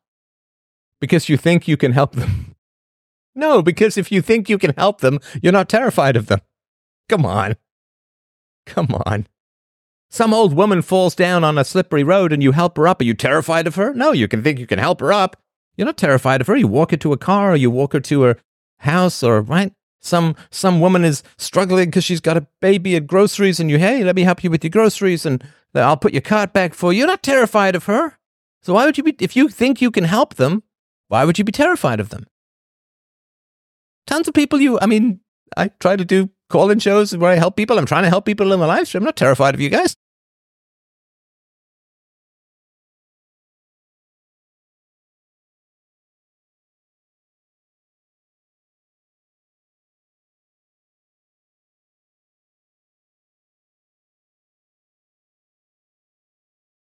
What does a rational analysis say?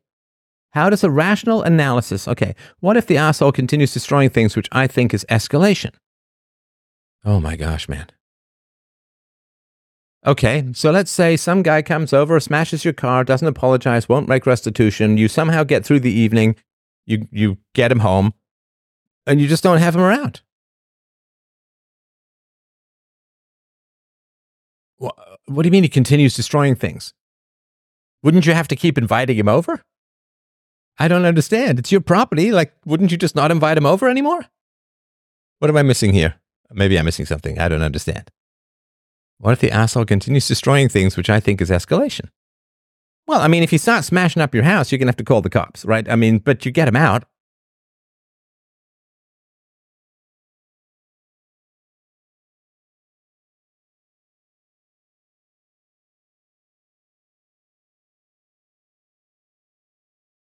Like yesterday's live stream, I have to invite him into my life first. Yeah.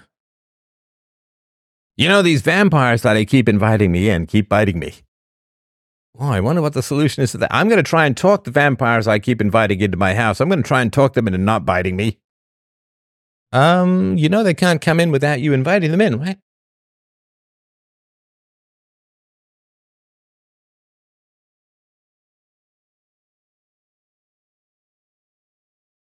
If they only knew this was causing problems, they would stop. Instead, they just learn a button they can push. You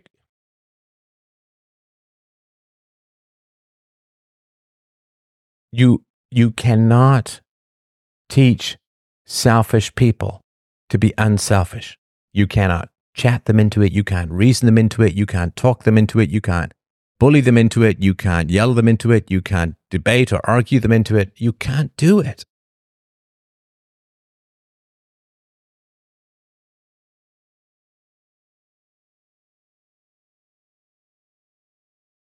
Let's go back to this guy's question.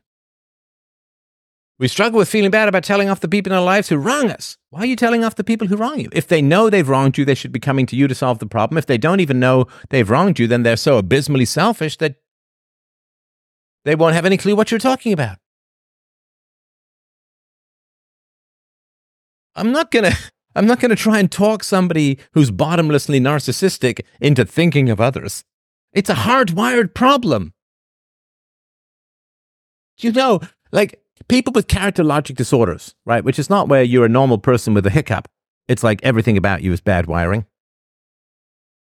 So you understand that people who are like narcissists or whatever, or bipolar, or bipolar a little bit, but certainly things like borderline personality disorder, nobody knows how to fix them. Nobody knows how to fix them. So even if you're narcissistic and you have a vague feeling that something's wrong and you go to therapy, you work really hard, nobody knows how to fix this. Professionals, thousands of years of people being harmed by these people trying to figure out how to solve this. You can't Fix them. You're trying to talk them into changing their height or eye color. Well, if I just talk to you long enough, maybe I can take you back to when you were first born and reparent you for, say, the first 5 years of your life. That's how powerful my syllables are, because I'm magic. No, you're not. No, I'm not. Nope, nope, nope, nope, nope. I'm sorry, I don't mean to laugh. Why on earth would you want to tell off people who are not even aware that they've wronged you? So my wife thinks it's better to feel bad than to make someone else feel bad. No, that's not even remotely true. My wife thinks it's better to feel bad than to make someone else feel bad.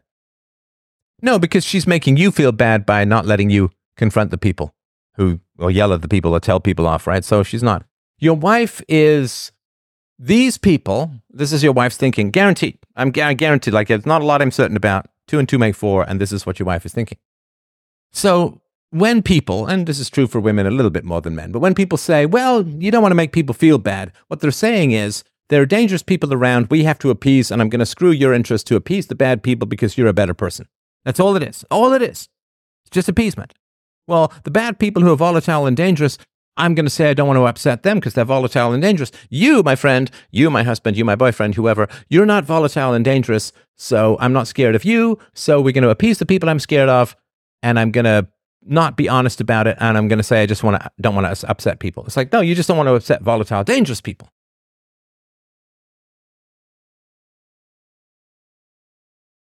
Zim says, I have an entire life history that proves what you're saying. Yeah. It's not the greatest addition to repeat jokes that everyone's heard a million times before. How can I help her and myself re-scramble this idea and be more self-serving and focus more on our feelings at the expense of others? Okay, let me ask you this. This is going out to everyone. It's going out to everyone.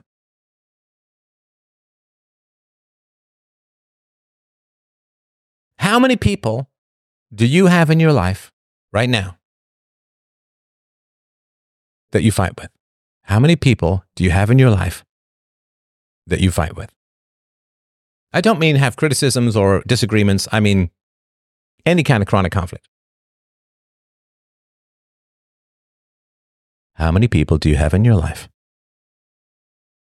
right now that you fight with? Big fat goose egg. A bagel. 1, 0, 1, 0. Okay. Good. That's good. Okay, so 4. Oh, that's very specific. 1. All right. Now, how many people, so we'll end that. I'll just put a line here. How many people do you have in your life that you don't have any conflicts with? Now, because you could have conflicts with people but not fight with them because you appease or you avoid or you push down or you just avoid them or whatever. They're still in your life, but you don't fight with them even though. How many people do you have in your life that you have disagreements with that are more than just minor? That you may mentally grumble at, that you whatever, right?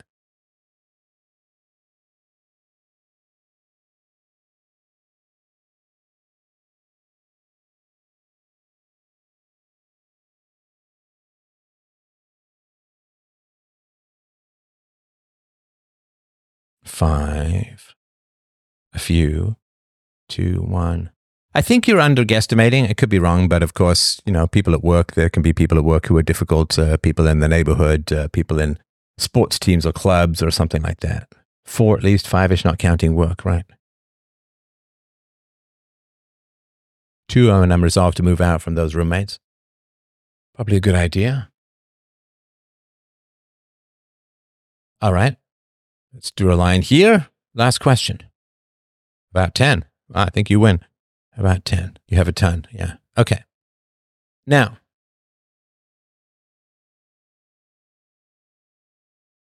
how many times has fighting with people produced a permanent positive outcome?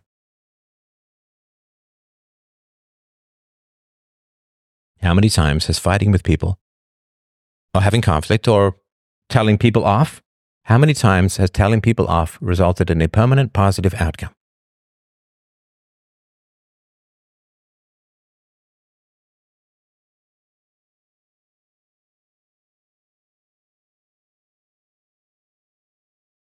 Yeah, zero. Of course it's zero. Now, I don't mean that, have you ever had a conflict with anyone that ever had a positive outcome? But in general, this sort of chronic stuff, right? Okay. So, if you are doing something that doesn't work, it's working for someone else. It's my little maxim of the day. If you're doing something that doesn't work for you, it's for sure working for someone else. Does that make sense?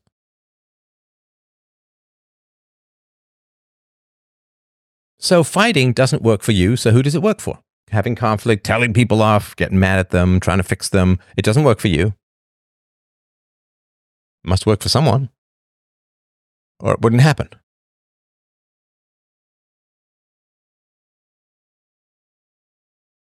So why does it happen if it doesn't work for you? Who does it work for, and why, and how? Somebody says, from Rumble, once my dad apologized profusely and fundamentally changed his ways. That's great. That's great to hear. Would you like to know the mechanics of why you fight with people who don't change? Would you like to know the mechanics of why you do that and why that happens?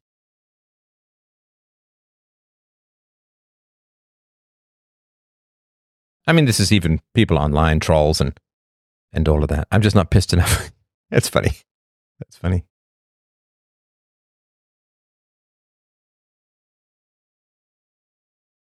You would, okay. Right.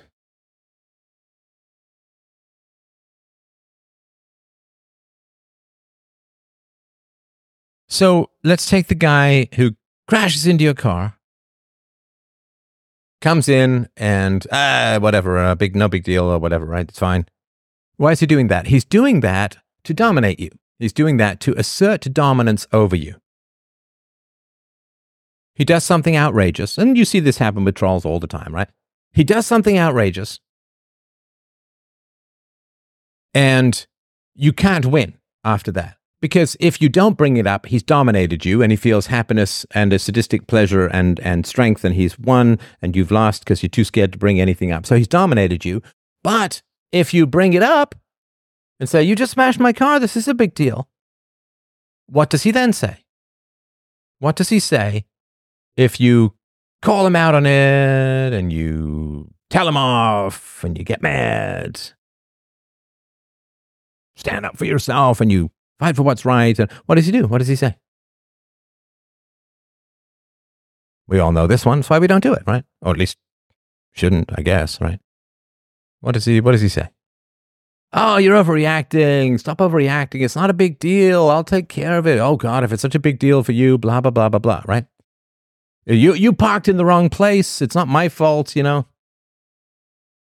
Why do you have such a chick car anyway? Right? So once he does the outrageous thing, you can't win. You can't win.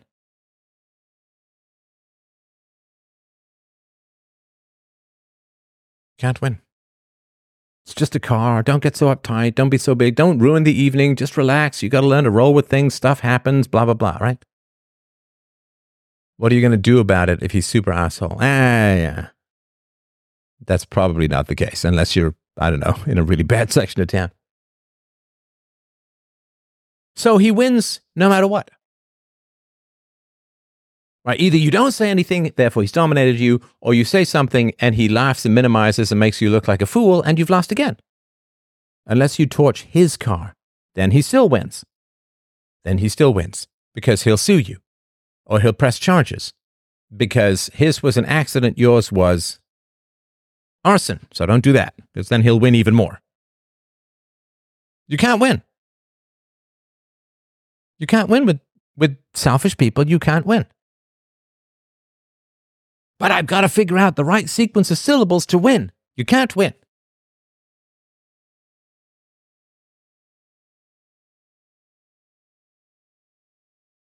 And your wife is clearly saying you can't win. What do you want to tell people off for? You can't win. If people have no respect for standards or moral behavior or decency or politeness or empathy or sympathy or responsibility, if they don't have any boundaries or standards or rules, then they'll just appeal to the idiot mob to say, oh, he's so hung up, right? You just can't relax. He said, look how he's so tense. God, relax, man.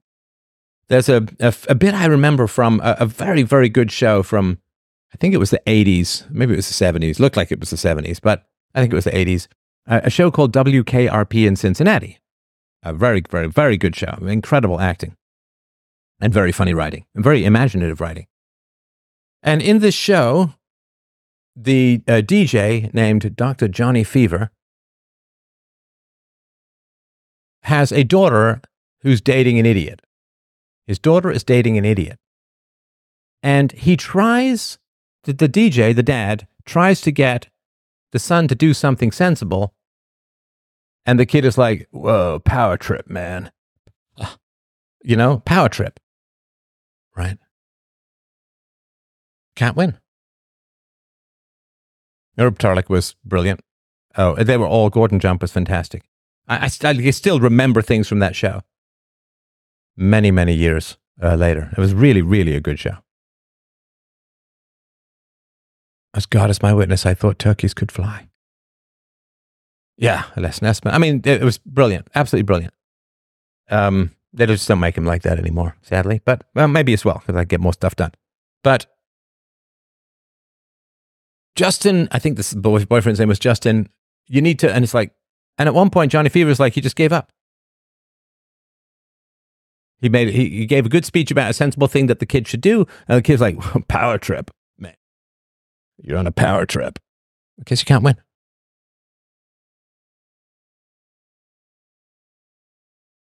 Loney Anderson, sorry, no simp. Too much helmet hair for me. She had a nice figure, but... And Andy Travis was a skinny guy with truly hypnotic hair. But no, Loney Anderson was too much of a helmet hair for me. Too much hairspray. She's probably responsible for half the ozone layer. A very destructive thought I've had countless times. If only I could find the right way to tell them. Yes. I'll be outrageous. You come try and fix me. I'll put you down. I'll be outrageous. You come try and fix me. I'll put you down. I'll be outrageous. You come try and fix me. I'll put you down. People with no control over themselves always end up trying to control others. It's a guarantee. People with no control over themselves always end up trying to control others. So when you're caught up in somebody else's psycho web, it's because they have no self-control and they're simply seeking power for their own preference with no rules attached.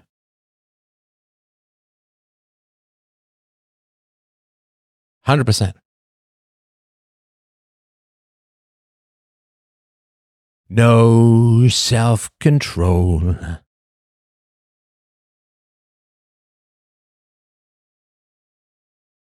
Nothing, yeah, you're right. Nothing you say will make them care. They don't have the capacity to care. All they have the capacity to do is to seek power. And seeking power means not having rules. Not having rules means humiliating anyone who ever tries to impose rules on you. They won't impose rules on themselves. Empathy is fundamentally about rules. They won't impose universality on themselves. Empathy is fundamentally about universality. They don't recognize foundationally the existence of other people except as prey. Predators and prey. That's, the selfish people live in a world of predators and prey, and that's it, because they're animals. Narcissism and selfishness is mammalian. With the caveat that at least mammals tend to be somewhat sympathetic towards their own offspring. There's predators and prey. I dominate you or you dominate me. They're either at your feet or they're at your throat. There's nothing in between. Win, lose, dominate, be dominated, control or be controlled.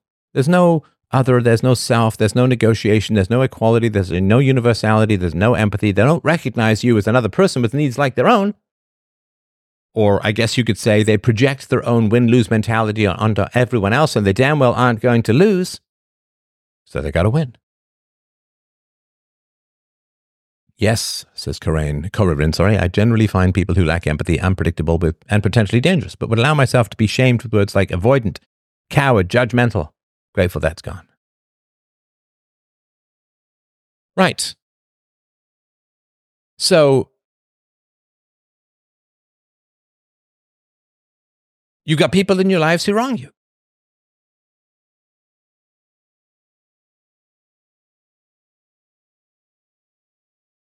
So either they know that they wrong you, in which case, and they're doing it anyway, in which case they're sadistic, and they're trying to invite you into being outraged at them so they can further humiliate and put you down, or they don't even know that they've wronged you.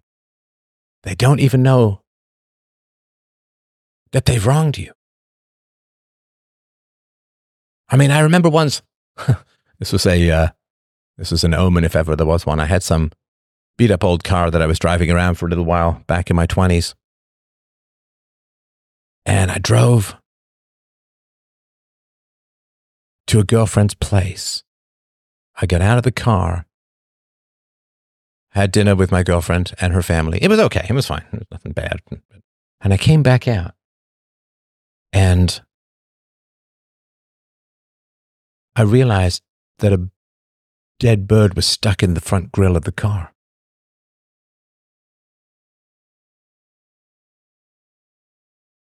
And I had to pull it out, and I thought the head was going to come off, and it was pretty gross. But I didn't even know I had no idea I'd hit the bird. I had no idea. I think nature was trying to tell me something. So I didn't know that I'd wronged the bird. Didn't know. Felt bad afterwards, but at the time I didn't know. Are you like that? They just driving around doing their thing. They don't even notice.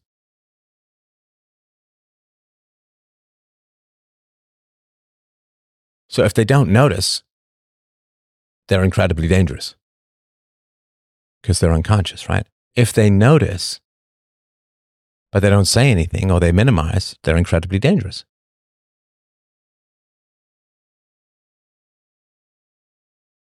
Do you know how much better the world would get if we stopped trying to fix people? Who don't, especially the people who don't even admit that there's a problem. Do you know how much better the world as a whole would get if we stopped trying to fix people? Put repeat criminals in jail. Sorry. 3 strikes, man. We gave it a good shot. Just not getting along. Society's going to have to break up with you, I'm afraid. If we stop trying to fix all social problems with government force, just imagine.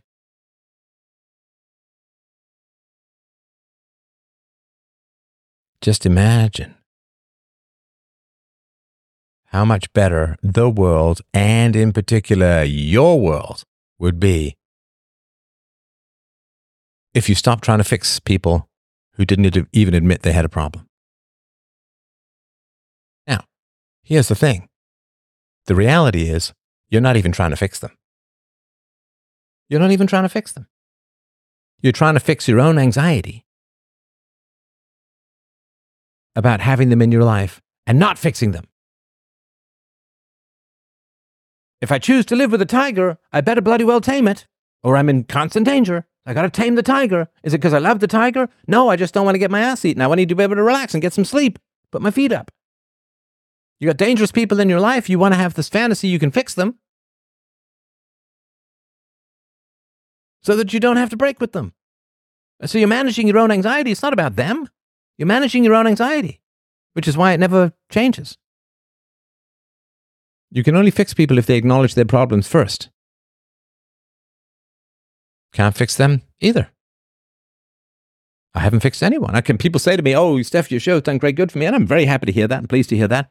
But I always say the same thing. You did it, not me. Maybe I wrote a diet book. You changed your diet. You did all that work. You can't fix anyone. You can be an example. You can provide some answers, but you can't be in the job of fixing people, because fixing people is a multi-year process. unless I just happen to be really slow at it. But it's a multi-year process. From when I first started dating to when I got happily married, it wasn't 20 years, but it wasn't 10 either. It was a lot of work. I was really dedicated to it, and I went to therapy for 3 hours a week, and I did journaling for 8 hours a week, and I spent so much time on it.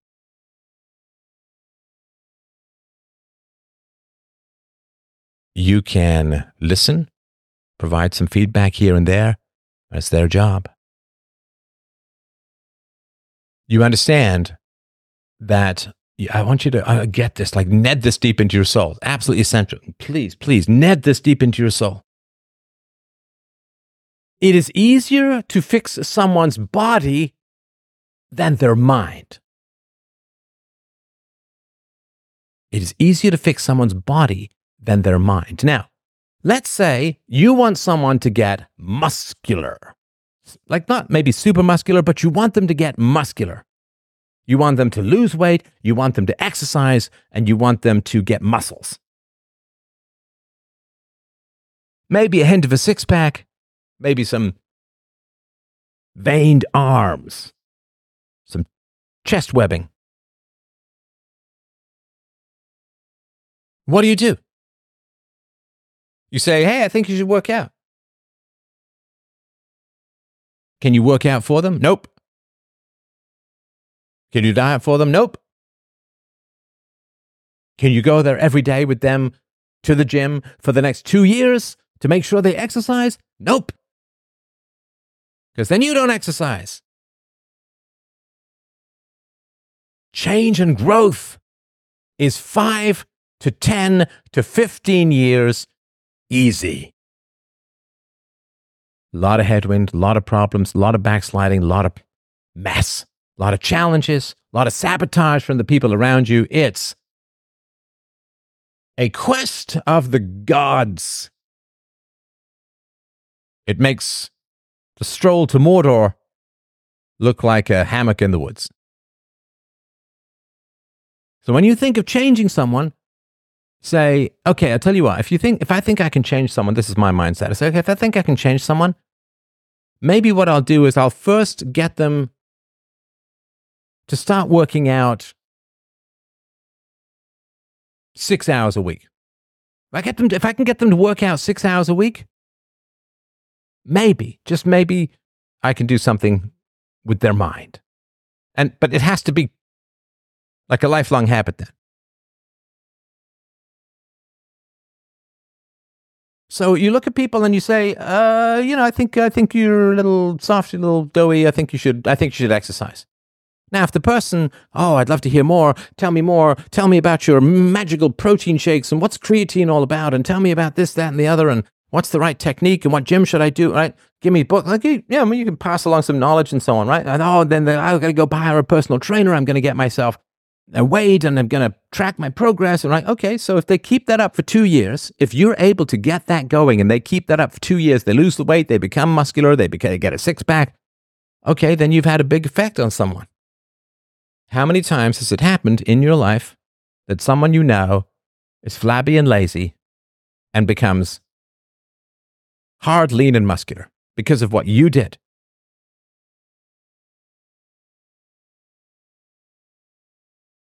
How many times has that happened? Where somebody has taken good advice from you and dedicated themselves to it. It's a semi-part-time job for years, because that's what self-improvement is. Don't kid yourself. It's not a one and done. I'm still working on it. I'm happy to be working on it. Sure beats the alternative. But zero, of course zero. My God, 98% of people who lose weight gain it back. Can't change people. I mean, to hell with changing people, man. Work on yourself.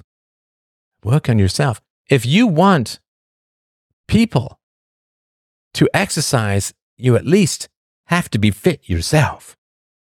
And then see who's interested.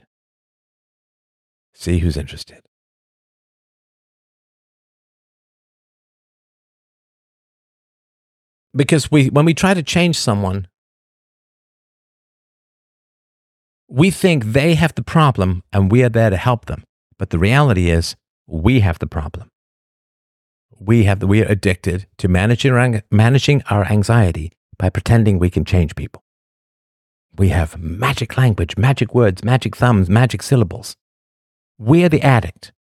The addiction of trying to change people is the real problem in the room. You let go of that addiction, you're fine. You're fine. Stop trying to change people. Hey, if people are so easy to change, surely you should give up your desire to change people like that. It should be easy, because people are easy to change. Well, if other people are easy to change or capable of change, then surely you can change your perspective to align with facts, reason, and evidence, with the empiricism of the fact that we don't change people. It took me 13 years to figure that out.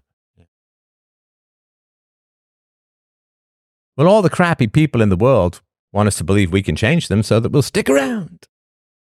Stick around and be feasted on and preyed on.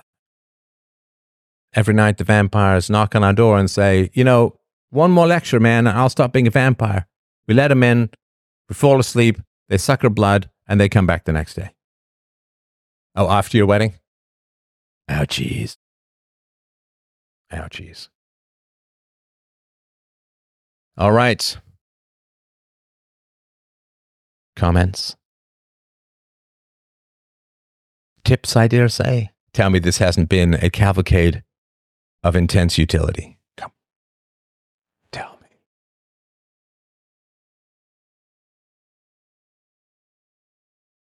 Exchange value for value, right?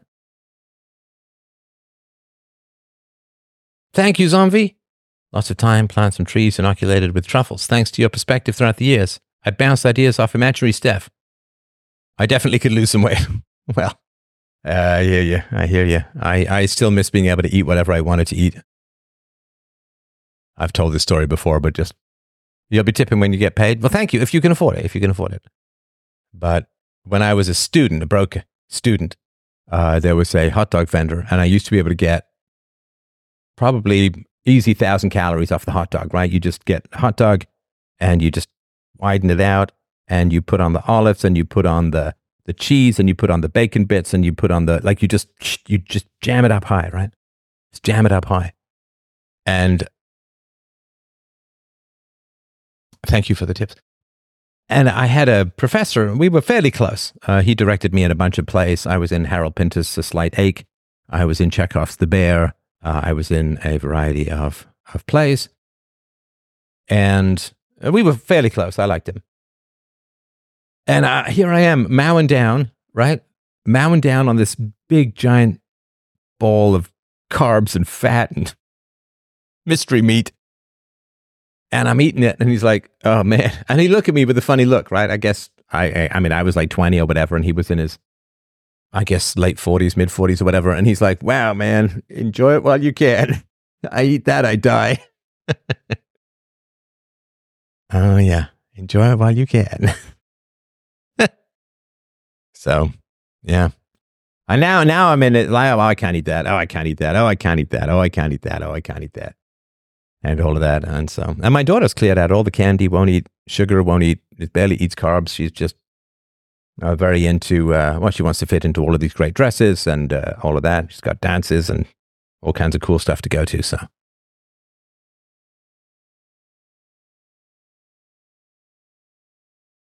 Part of the first step of the Codependence Anonymous, I accept that I'm powerless of others.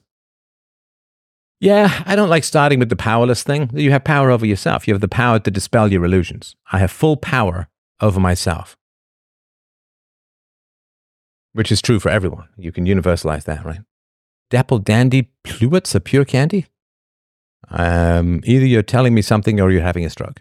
All right, well, low tip day, but we'll survive. We'll survive. Of course, I was doing a show yesterday too, so maybe I went to the well once too often. I will remember that. But of course, if you're listening to this later, freedomain.com/donate to help out the show. I'd really, really, really would appreciate that. freedomain.com/donate. Remember, there's a bunch of hungry mouths to feed here now that there's 3 of us on the show. Really would appreciate it. Help me make payroll or I get stressed. I'm kidding. But if you could help out, I would really, really appreciate that. Part 4, Truth About Sadism, Part 4, coming tomorrow. And Jared is also reminding the story of your enslavement, video and audio enhanced, coming soon in English, Russian, Spanish, and Portuguese. Portuguese. I think I've got that pronounced.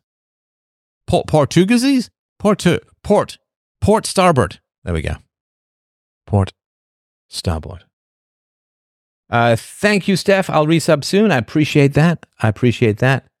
For those who know, the war will end when it's fulfilled its purpose. The war has ended when it fulfills its purpose, and the purpose is not victory. The purpose is spending. So, all right. Thank you so much for a wonderful evening. Lots of love from here. I will talk to you soon. And thank you again for everyone who supported the show over the years into the present. I will talk to you guys Friday and again Sunday at 11 a.m. So Friday, 7 p.m., Sunday, 11 a.m. Lots of love. Take care.